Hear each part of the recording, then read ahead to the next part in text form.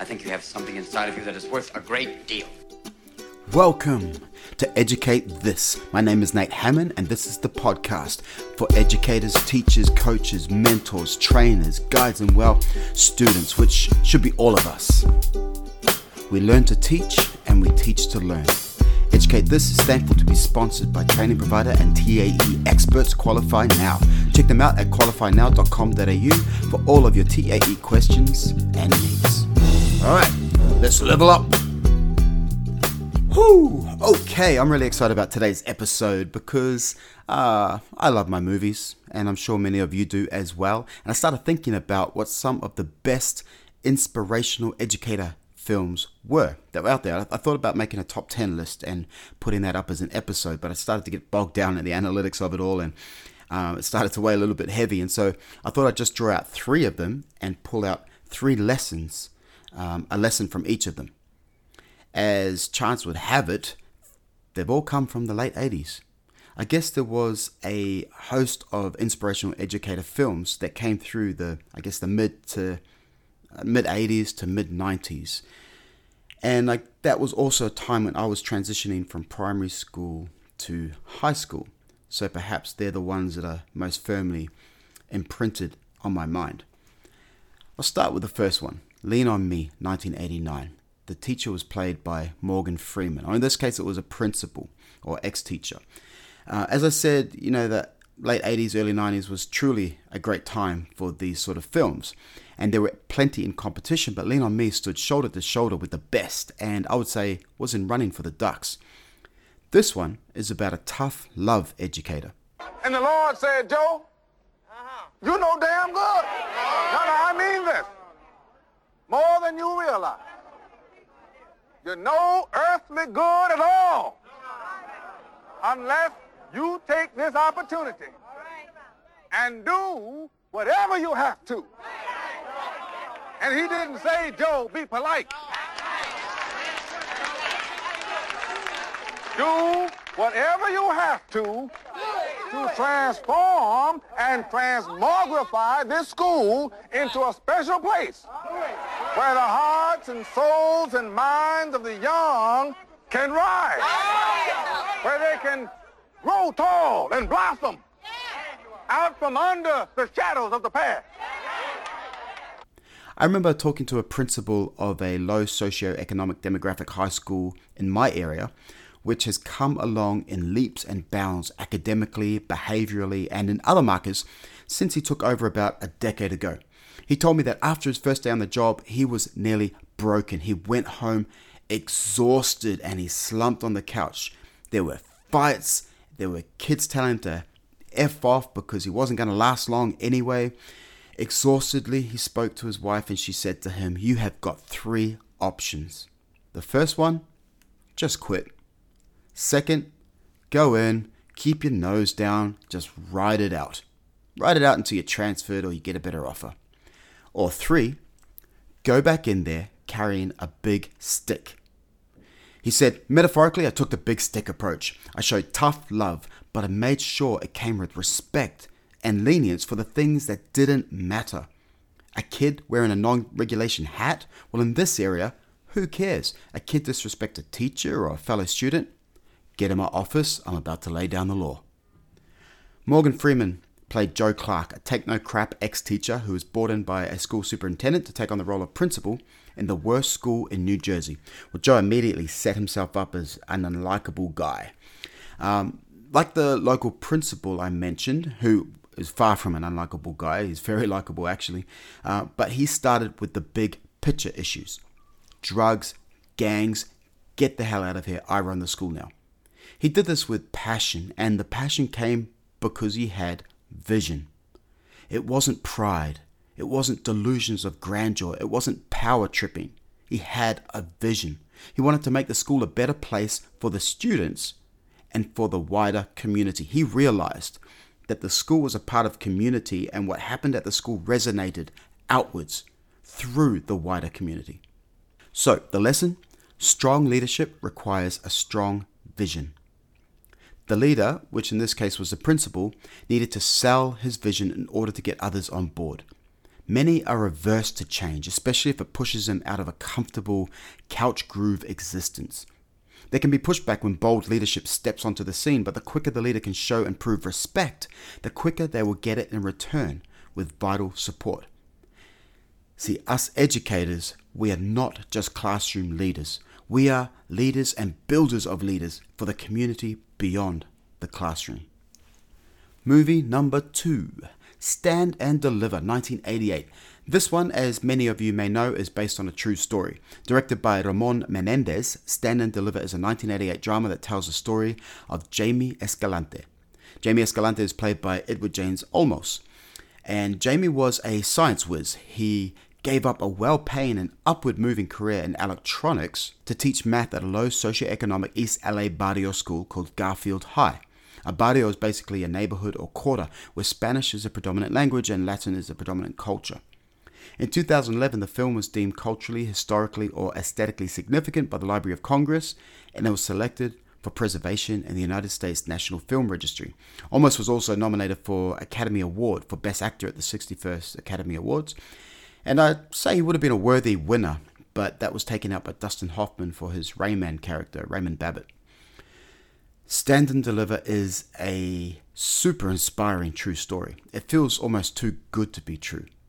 Edward James Olmos performed with great energy and did justice to the story of Escalante, who motivated through unorthodox techniques a group of Latino students who were dragging academically, and he turned them into high-achieving performers.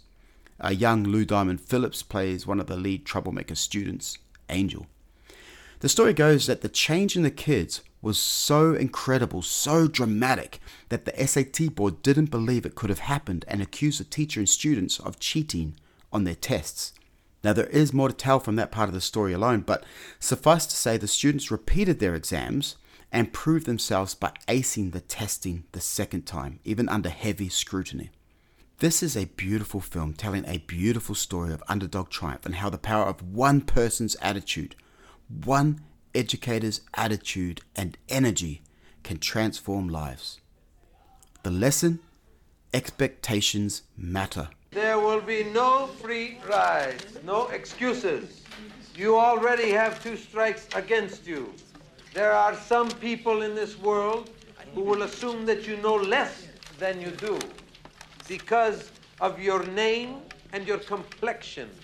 But math is the great equalizer. When you go for a job, the person giving you that job will not want to hear your problems, and neither do I. You're going to work harder than you ever worked before. And the only thing I ask from you is ganas, desire, haircut. If you don't have the ganas, I will give it to you because I'm an expert. See, the head of the maths department in this film had low expectations set for the teens. And until Escalante came along, those expectations were being met. High or low expectations are both self-fulfilling prophecies. High expectations can feel like a demotivator to some, particularly during a learning curve, but if high expectations are coupled with high-level support, the student can push through the pain. Imagine if a personal trainer set low expectations for a client who wanted to get into shape. Imagine a house builder told his apprentice to aim for birdhouses rather than the mansions. Very rarely is the hill to climb a constant smooth walk. There will be dips, there will be falls. But our outwardly displayed confidence that a student can do it is crucial. Even if we are not feeling it, even if we are doubting it, if we're doubting ourselves, we're doubting the student, we can't show that. Until a student becomes independently confident, a teacher's confidence can help support them and stop them from giving up. The critical reason that confidence is a must is because without it, students will avoid anything challenging and they will not progress. Movie number 3, Dead Poets Society, 1989. Oh, Robin Williams, R.I.P. Oh, Captain, My Captain has become such an iconic scene that it is now the stuff of parodies. That's how you know you've made something memorable. Directed by Peter Weir, who hasn't done much lately but has a slew of awesome films including Gallipoli, Master and Commander, The Truman Show, this Best Picture nominee is a high benchmark for inspirational movies about educators. Robin Williams starred as John Keating, a prep school English teacher who stirred the hearts and minds of his students with his passion for literature. Unlike the barrio-raised kids from Stand and Deliver, these kids were from well-to-do families. But they had their own mental battles that their inspirational teacher helped them to rise above. These kids led dictated lives. Every choice was not theirs to consider, from the path they had taken to that point to what was expected of their future. Keating encouraged them. Boys, you must strive to find your own voice, because the longer you wait to begin, the less likely you are to find it at all. Thoreau said, most men lead lives of quiet desperation. Don't be resigned to that. Break out. Set in the conformity-loving 1950s, where status quo was all the rage, Keating was able to break the lockstep monotony of his students and get them to discover and embrace their true colours. There is a great scene where Ethan Hawke's character hasn't done his assignment of writing and sharing poetry. Keating knows this kid and this type of kid and understands that it is his reservations, his fear of looking stupid, his lack of self-belief, his lack of belief in his own imagination that is holding him back. So he forces him to the front of the class to create poetry on the spot. I didn't do it. I didn't write a poem. Mr. Anderson thinks that everything inside of him is worthless and embarrassing. Isn't that right, Todd? And that's your worst fear. Well, I think you're wrong. I think you have something inside of you that is worth a great deal. Picture of Uncle Walt up there. What does he remind you of? Don't think. Answer. Go on. A madman. What kind of madman? Well, think about it. Just answer again. A crazy madman. Oh, you can do better than that. Free up your mind. Use your imagination. Say the first thing that pops into your head, even if it's total gibberish. Go on. A sweaty-toothed madman. Good God, boy. There's a poet in you after all. There. Close your eyes. Close your eyes. Close them. Now, describe what you see. I close my eyes. Yes? And this image floats beside me. The sweaty-toothed madman. The sweaty-toothed madman with a stare that pounds my brain. Oh, that's excellent. Now, give him action. Make him do something. His hands reach out and choke me. That's wonderful, wonderful. And all the time he's mumbling. What's he mumbling? Mumbling truth. Yeah. Truth like a blanket that always leaves your feet cold. Forget them. Stay with the blanket. Tell me about that blanket. You push it, stretch it, it'll never be enough. You kick at it, beat it, it'll never cover any of us. From the moment we enter crying to the moment we leave dying, it'll just cover your face as you wail and cry and scream.